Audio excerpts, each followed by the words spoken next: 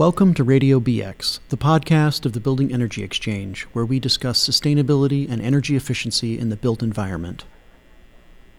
This year, the theme of Radio BX is Made in New York, the people, projects, and policies that represent the cutting edge in New York's movement to decarbonize buildings.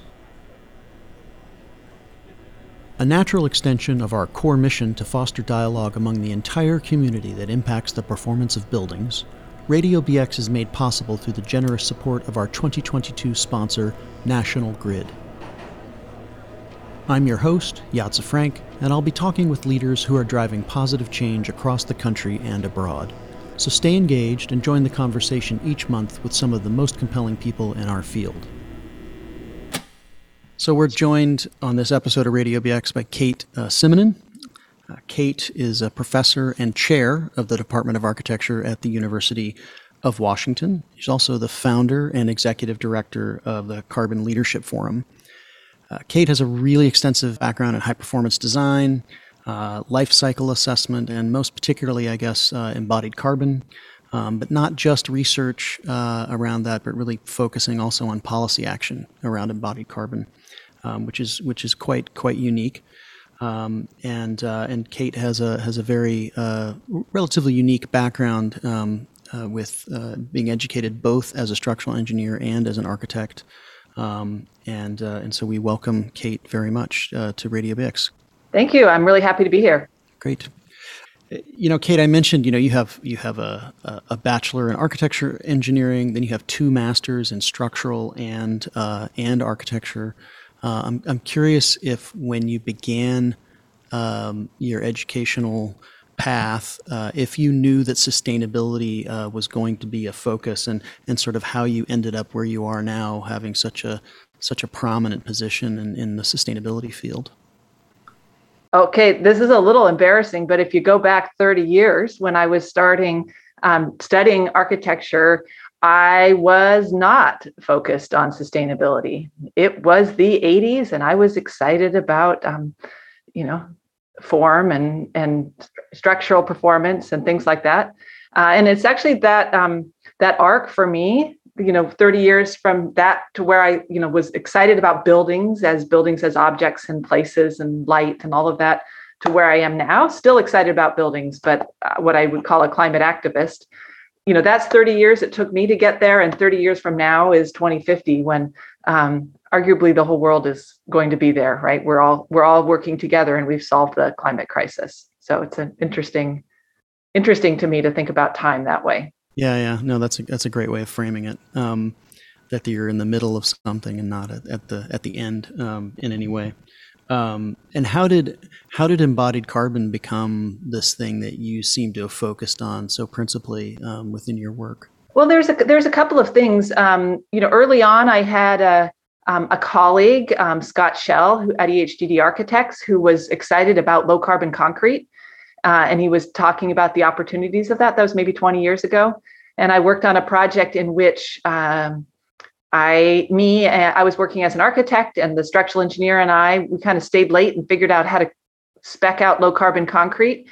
And we did a little scratch calculations, and it appeared that the carbon savings from making that switch on the foundations of this project was greater than my emissions from all of my commuting, ever. And I was like, whoa, like that was a really exciting moment to recognize that the decisions I made as a professional had orders of magnitude larger impact than the decisions I make as an individual. So that was sort of a kernel of that thought. And then a little bit later, I was working with a team. We were proposing prefabricated zero net energy homes. So, customizable, integrated solar, super energy efficient. However, we were going to import glass and aluminum curtain wall systems from Asia that we could snap together kit of parts. And it started me down the question again, well, could you really make a green home in which you shipped energy intensive materials halfway around the world? And that's where I started to answer, what is the impact of making things and shipping them around? And that's what led me to life cycle assessment and the understanding of embodied carbon, or those emissions from making and stuff and moving it around and all of that. Yeah, that's great.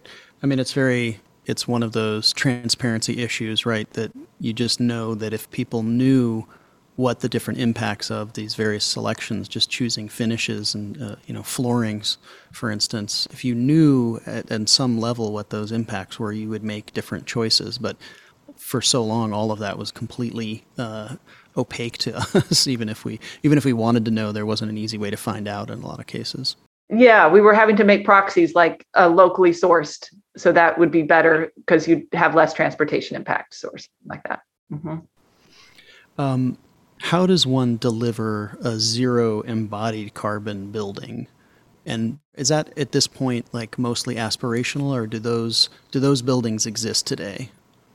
So a zero embodied carbon building would be a building in which there were no greenhouse gas emissions made in the manufacture of the materials and the construction of the site. So if I were to go into the woods with a saw and a hand saw, and I used my hand saw to cut the logs, and I rolled them with myself, and I built the house myself in the woods, and I didn't burn in diesel trucks or use a generator, or I powered all of my, maybe I could use an electric chainsaw that was generated by zero carbon electricity. So, practically speaking, a material made with waste straw.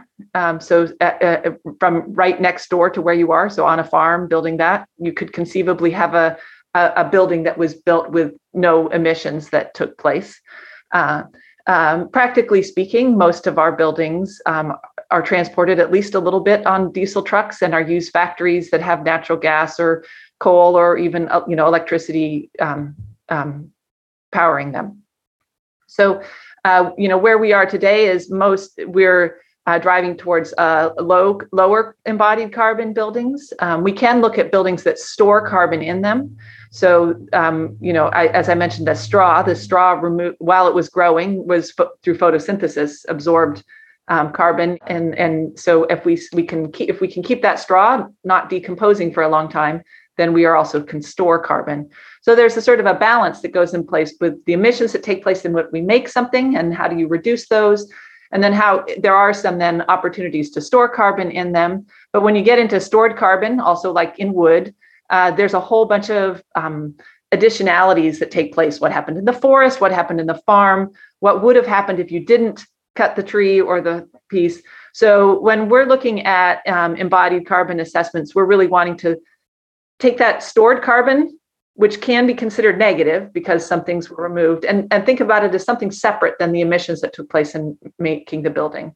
So it's sometimes people add those together and can get to a net zero, but those emissions take place at different times, in different conditions, and so it's more technically robust to hold them separately.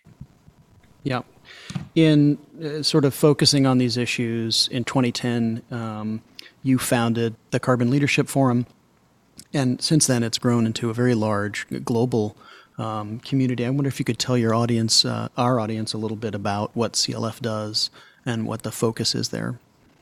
Well, I'll start by the founding. The first meeting of the Carbon Leadership Forum was initiated by a group of practitioners who wanted to understand and help drive towards more standardized accounting of the impact of building materials. So I had the fortune of partnering with that group to conceive of this industry and academic collaboration. So we do have academic curiosity of understanding what's really happening, doing some analysis to get better quality data and methods, but that's all couched within the understanding of how do we inform practice to drive meaningful change today. So, I came from over 15 years of practice. My academic work really is trying to answer questions that came from practice. And so, the Carbon Leadership Forum has grown to have the work that we do at the university that is answering questions around data and methods and developing policy, model policies and evaluating policies about the use of embodied carbon. But we also have our network. And so that network is about connecting to professionals. We have an online community platform where people ask questions and share information. But we also have in-person regional hubs. So those grew out of a local group, say in Vancouver or Seattle, where there were multiple practitioners trying to act on embodied carbon. They, get together at lunchtime meetings or share information and share best practices. Those are now we've created a structure to help support regional hubs that are now, recently Philly just opened up a hub, but we've got from Boston to Austin, and just this summer one opened in Bangalore. So it's really exciting to see how that we're providing a platform to enable people to share best practices and help inform others towards greater impact. That's great.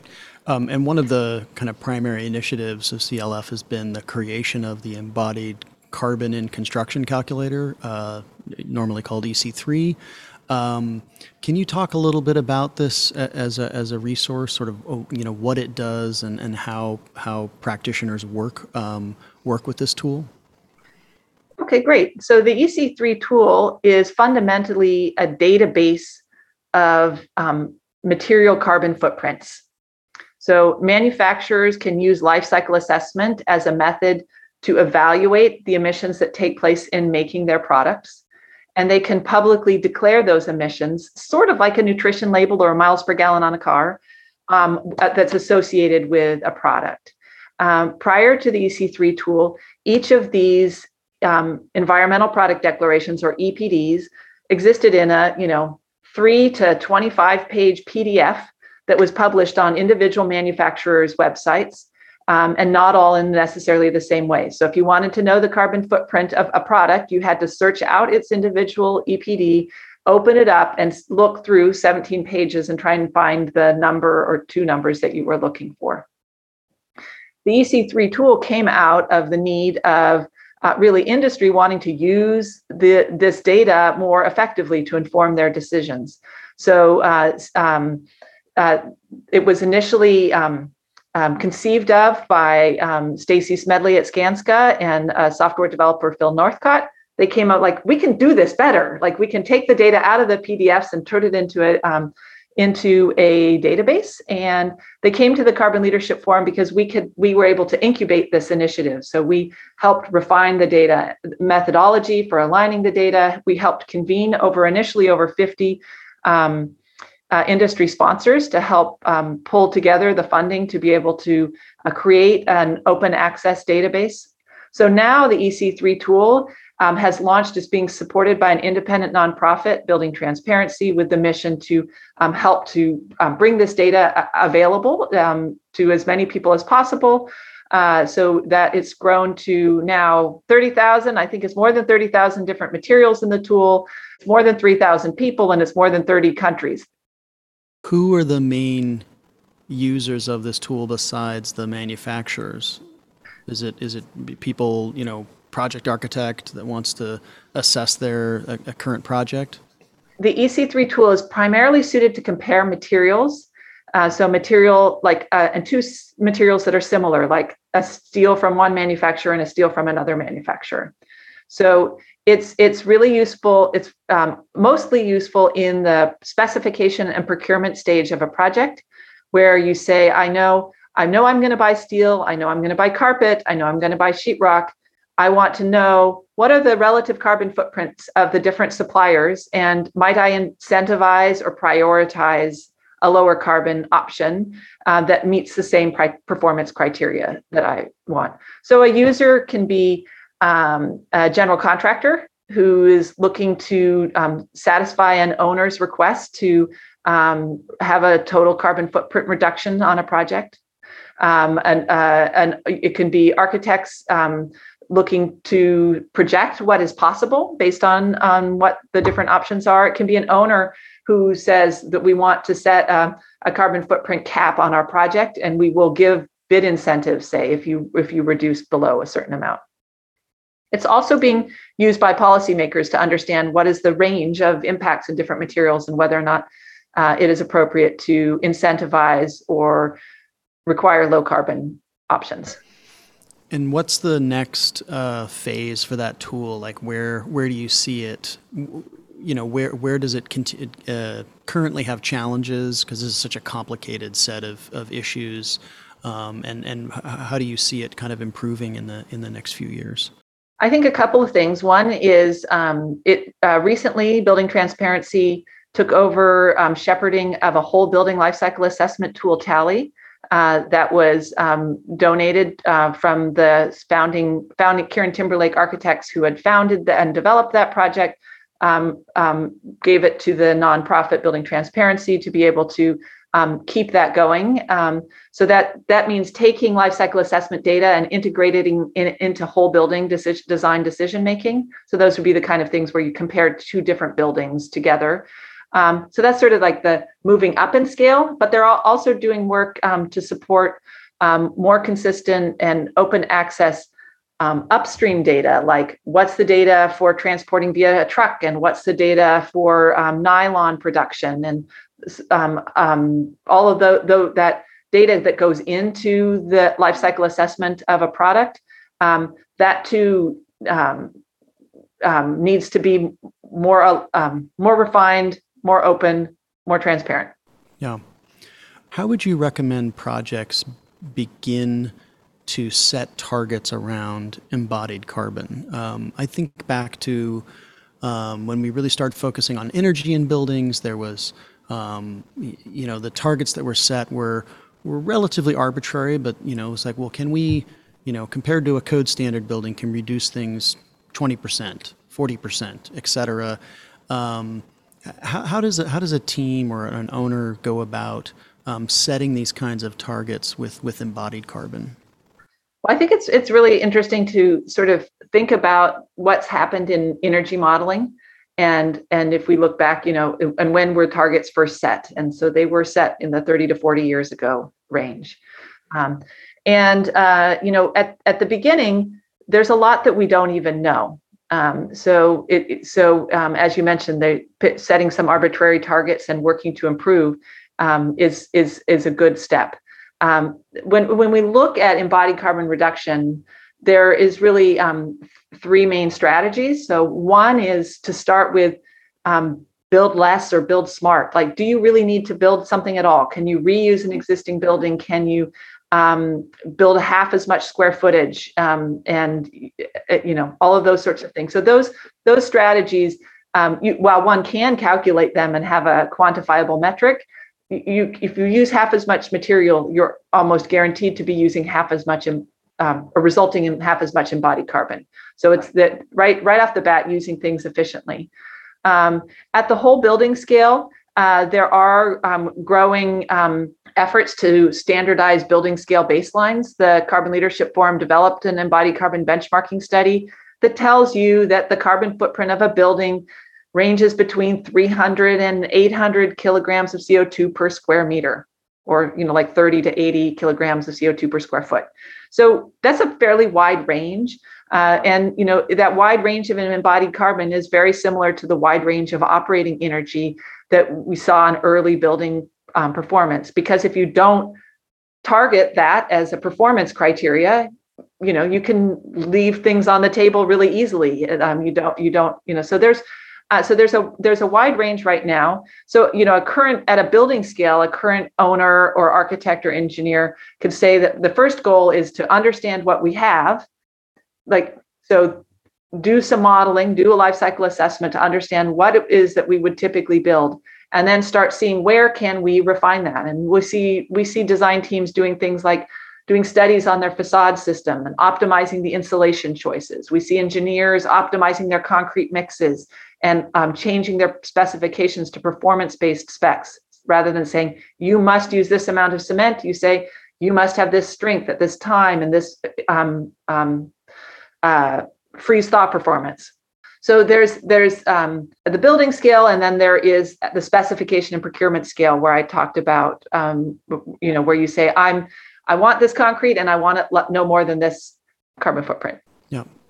I mean, there's a similar question around policy, right? So it seems to me like a lot of policy folks are talking about the importance of understanding embodied carbon better, but I'm not aware of that many policies that are requiring measurement. And I wonder if you where you see that heading, around the country. Are there municipalities that are really leading in this space, and what are their first steps there in terms of what are they demanding of the market? Mm-hmm. Well, the interesting thing about embodied carbon is it intersects two sectors. One is the building sector, and the other is the industrial sector. So if we think about the building sector, we want to decarbonize buildings, and we don't want to work to make them so energy efficient that we dump a whole bunch of material in there in such a way that the carbon payback from those materials is decades. So when we think about a building as a system, we want to make sure and include embodied carbon. Those upfront emissions happen today. We can't take them back once we build that. So for new construction in particular, if we're optimizing for performance on operating carbon, super important, you don't want to leave out the embodied.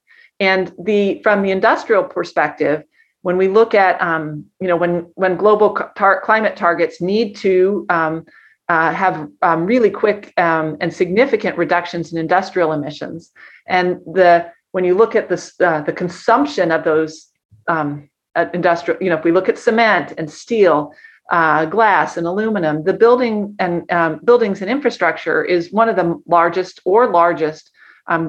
market pulls from those. So if we're looking at decarbonizing industry, you say, okay, we want to incentivize the building sector to be that market pull to help incentivize that. So that's just sort of a high level, because there's sort of the building scale, and then there's the material scale, which is more at the industrial sector. So at the building scale, we see policies like in Vancouver, which is requiring life cycle assessments for any of their zoning modifications, and using that to set develop broader understanding to set meaningful whole building scale targets. There are similar whole building scale targets happening in Europe. So typically in those types of policies, there's a period of time where there's a requirement to conduct a life cycle assessment on the building and then report that data. So we start to get a broader understanding of what's typically done in a region. Once you have that, then you have an ability of setting some sort of way of incentivizing a lower carbon piece. Like you could have another floor if you had a higher building or something like that, or you could have a cap where you said there's not a cap. International Living Futures Institute has in their zero carbon certification, they also have an embodied carbon component. So you can't be zero carbon certified unless you're below a cap of 500 kilograms per CO2 per square meter, and you also have to offset that. So they've set a cap as part of that, and an offsetting perspective. So those are some examples at whole building scale. At the material scale, probably the farthest along is Buy Clean policy. California, several years ago, instituted a Buy Clean policy in which all state purchasing of select materials, steel, flat glass, and mineral wool insulation were required to first submit an EPD. So each of those that you couldn't build anything that didn't have its carbon nutrition label, and you then eventually instituting a cap, which you couldn't build with any material that was above the cap that California had set. Colorado just instituted something similar. New York has LECLA, Low Embodied Carbon Act. Oh, I'm missing a C, I think. That had included bid incentives so that you could get basically a price premium if you delivered low carbon concrete. In its final form, it has a working group to establish guidelines for procurement through the New York Office of General Services. So, but those are all similar related about using purchasing power specifically to a material. it's really fascinating how the parallels between when we really started focusing on energy, we had benchmarking, you have like Energy Star, that's essentially what, in some ways, what EC3 is. And seeing that grow is really fascinating. It also seems a lot more complicated because of the timescale issue that you introduce with embodied carbon, especially when you're talking about offsetting with particular materials. How long is a forest planted? What is going in its place? What all of that makes it a lot more complicated.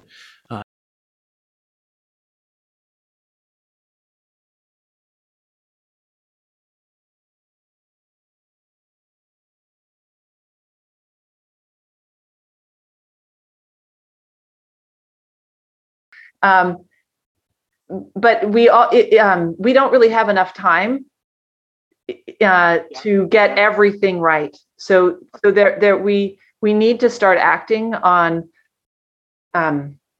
if we make directionally accurate choices, sometimes we might not, but we need to start making choices that prioritize the low carbon solutions. So that's where I guess I just want to. I'll say like Title 24 in California, the energy is, I know California because that's where I was from. But when you start putting in energy efficiency mandates, sometimes the requirements don't feel like they always make sense, or we can see that they have a different unintended consequence. But we can see the arc over the time. What we've done is we moved the entire building sector to understanding and valuing low energy solutions, and we correct over time. Yeah, and absolutely, in general, we just need to be moving towards solutions that are commensurate with the challenges that lay ahead. Absolutely. Mm-hmm. The fact that it's a complicated space to me is just sort of fascinating, as opposed to a barrier. So definitely, we don't want to be throwing up our hands and saying, "Oh, this is too hard." And that tools like EC3 and stuff are absolutely part and parcel of making that process easier for a broader number of practitioners and really advancing things. I think the policies that focus on the understood high embodied carbon materials like concrete, like steel, like some forms of insulation make a lot of sense for that very reason, right? You're targeting the place where the numbers are highest currently, and not trying to figure out every component of a building necessarily. Embracing that seems like a smart move. Yeah, I'll say that you want to make sure you're embracing it smartly. So you're not trying to substitute one thing for another that doesn't do the thing that you need. So I think, but professionals, builders, architects, engineers understand performance-driven design. They understand what designing for an intended outcome, and adding life cycle assessment and embodied carbon is an overlay to a process that is already happening. So it's, we know cost, we know thermal performance, now we know material performance, and we have to make choices that balance those trade-offs all the time as practitioners. Yeah, that's great. This has been great conversation. Really appreciate the time. I'm curious, what's sort of next for you? What research are you doing currently, or is it right around the horizon for you in this space? Well, there's, the work at the Carbon Leadership Forum really is trying to advance higher quality data and methods for life cycle assessment and higher quality policy. So we've got a growing team that's bringing in a range of expertise onto those topics. So I'm really excited about how we're, moving towards being able to do full building benchmarks at a greater resolution than the previous study that we had. Doing more work in understanding the relationship between forests and wood products, and how forest carbon accounting links to buildings, and then really just developing and supporting the development of meaningful policy. For example, the federal government General Services Administration working group came up with recommendations on both building and material scale embodied carbon, helping to support the questions that come up from there, or places like Minnesota also considering a buy clean bill.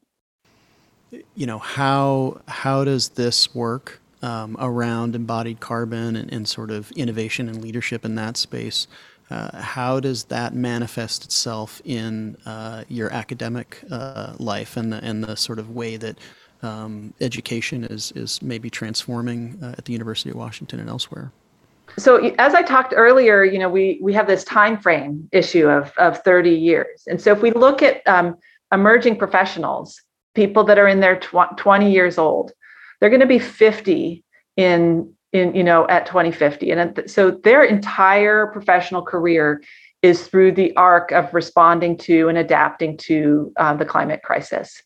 And so then when we think about how are we educating the next generation of engineers, architects, builders, it's a really interesting challenge to think about how we re-envision education to prepare them for the type of change that we expect. And we overlay that a desire for a more just and equitable future.